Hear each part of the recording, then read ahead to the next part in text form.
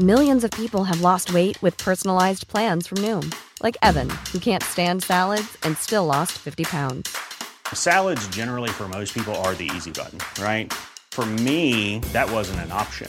I never really was a salad guy. That's just not who I am. But Noom worked for me. Get your personalized plan today at Noom.com. Real Noom user compensated to provide their story. In 4 weeks, the typical Noom user can expect to lose 1 to 2 pounds per week. Individual results may vary.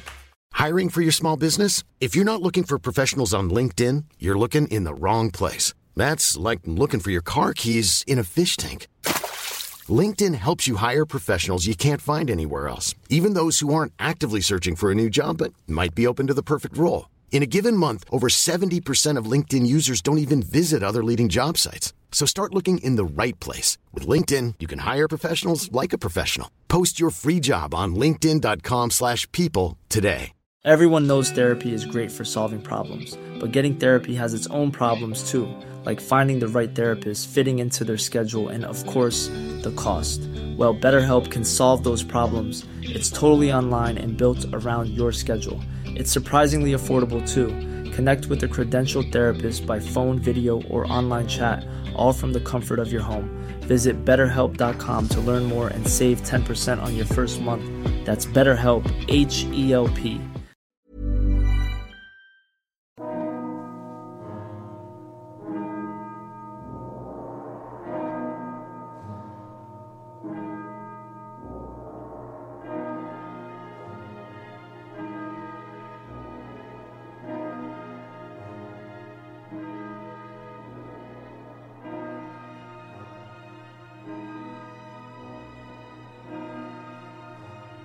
Hello and welcome to the History of Russia podcast. My name is Damon, I live in the UK, and the aim of this fairly short introductory episode is to tell you all about the podcast, why I hope it's worth listening to, the general direction and scope, and when episodes will be released. I've always loved history, and for me the kind of history I love and when it works best is when it gets you into the minds of the people who were around at the time, so that you can experience how they lived, what their hopes and fears were, and what they did. Or, perhaps more importantly, what they didn't do or should have done. Because we have a nice and hopefully neat perspective when we look back, and obviously they were living in the here and now, a bit like ourselves at the moment. And why Russia? Well, I've been fascinated by Russia from a young age. I think it probably started when I was around 12 or 13. I'm at secondary school and it's time to pick a second language option. So all of us had to do French.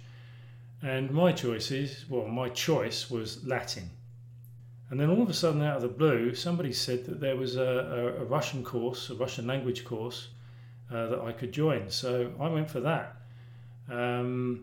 And the reason I went for Russian, and I didn't want to do Latin, the only other choice was German, but I wasn't considered to be clever enough to do German. And I became immediately intrigued with the different letters and sounds, and this stayed with me as I learnt more about the language, the people and the history, mainly from my own reading. And whilst my language skills have disappeared, which you'll probably pick up from when I pronounce some of the Russian words, although strangely I do remember the word for pencil, my fascination for all things Russian and particularly Russian history has remained.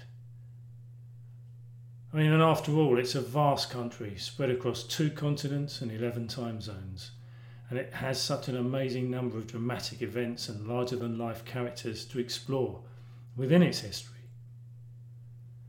And our cast list of these characters as we meander across the centuries, exploring the Russian state from its early beginnings, conquest, expansion, time of troubles, the age of empire, revolution, Soviet rise and collapse, and the Russia of today, will feature Vladimir the Great, who introduced Christianity to Russia.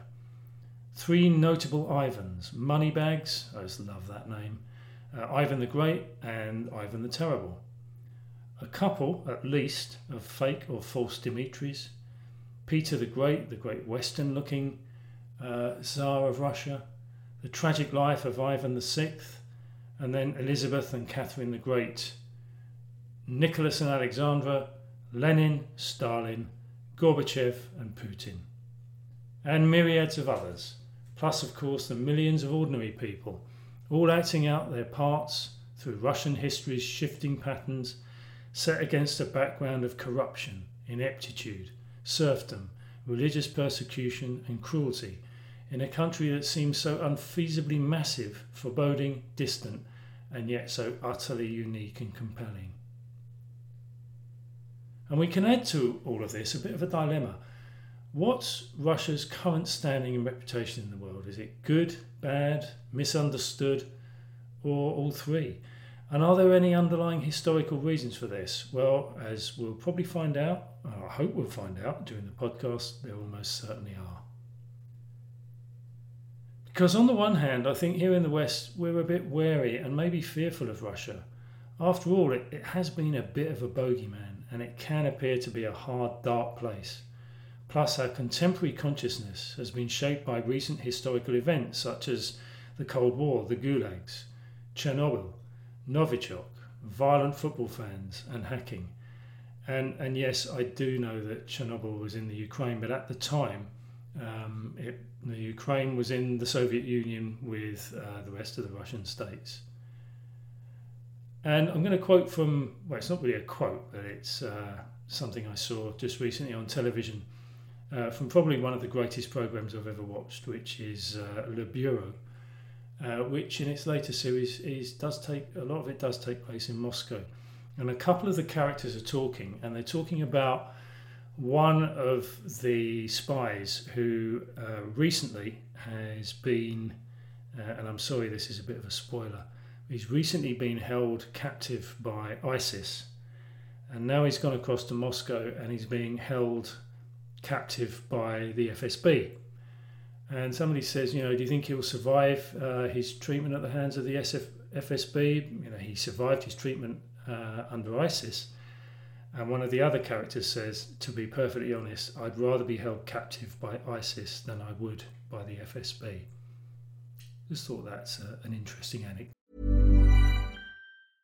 Everyone knows therapy is great for solving problems, but getting therapy has its own problems too, like finding the right therapist, fitting into their schedule, and of course, the cost. Well, BetterHelp can solve those problems. It's totally online and built around your schedule. It's surprisingly affordable too. Connect with a credentialed therapist by phone, video, or online chat, all from the comfort of your home. Visit BetterHelp.com to learn more and save 10% on your first month. That's BetterHelp, H-E-L-P.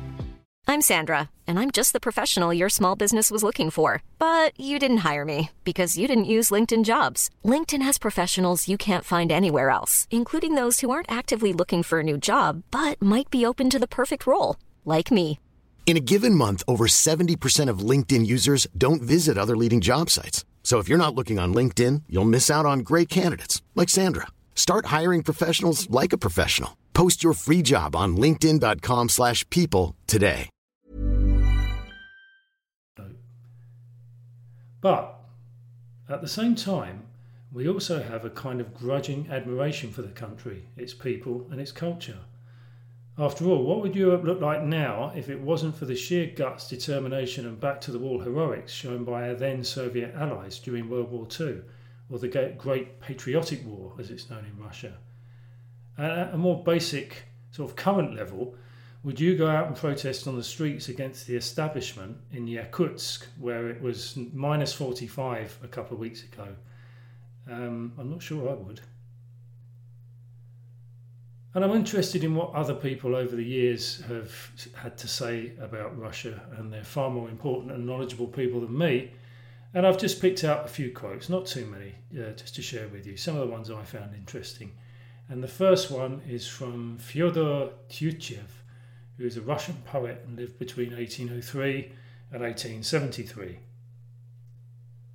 You will not grasp her with your mind or cover her with a common label, for Russia is one of a kind. Believe in her if you are able.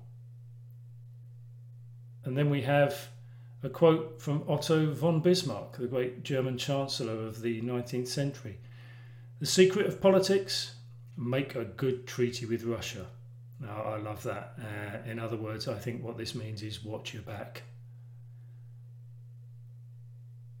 This one from Winston Churchill, so well known. I cannot forecast to you the action of Russia. It is a riddle wrapped in a mystery inside an enigma. But perhaps there is a key, and that key is Russian national interest. And this one I really liked, from Count Munich, who I think was around the time of certainly the Empress Elizabeth, maybe even Catherine the Great. The Russian state has the advantage over all others in that it is controlled directly by God. Otherwise, it is impossible to understand how it exists. Yeah, it sort of speaks for itself really, doesn't it? And then finally, and we couldn't leave Vladimir Putin out of this, Russian democracy is the power of the Russian people with their own traditions of national self-government and not the realisation of standards, and these are my capitals, foisted on us from outside. Yeah, interesting. I've subtitled the podcast Events, Culture and People, and that's exactly what I'm going to cover. So the first couple of episodes, they're kind of set-up episodes. Episode 1 will consist of a geographical overview, pointing out the major features which will hopefully serve a twofold purpose. So as a useful background to future episodes, but more importantly, the impact of Russia's geography upon its history and how both have shaped the way politically that the country is today. And then we'll have episode 2, which will start approximately 2 million years ago, and we'll look at the prehistory and antiquity of the vast area that is currently made up of Russia and will take us to the 9th century, there or thereabouts, of the Common Era. And the reason I'm covering so much sort of basic history in the one episode is I really want to get to a period where we're talking about people rather than bones and scraps of remains that have been left. Then once I've set the scene, in subsequent episodes I'll get going on a more detailed chronological narrative history, taking us from the first proto-Russian state in the late 800s to the present day. And then once all of that has been completed, and I know it's going to take a long time, at this stage I'm not sure how long, I'll start to look at particular events in more detail. And one of the ones that I really want to do is the Siege of Leningrad in World War II.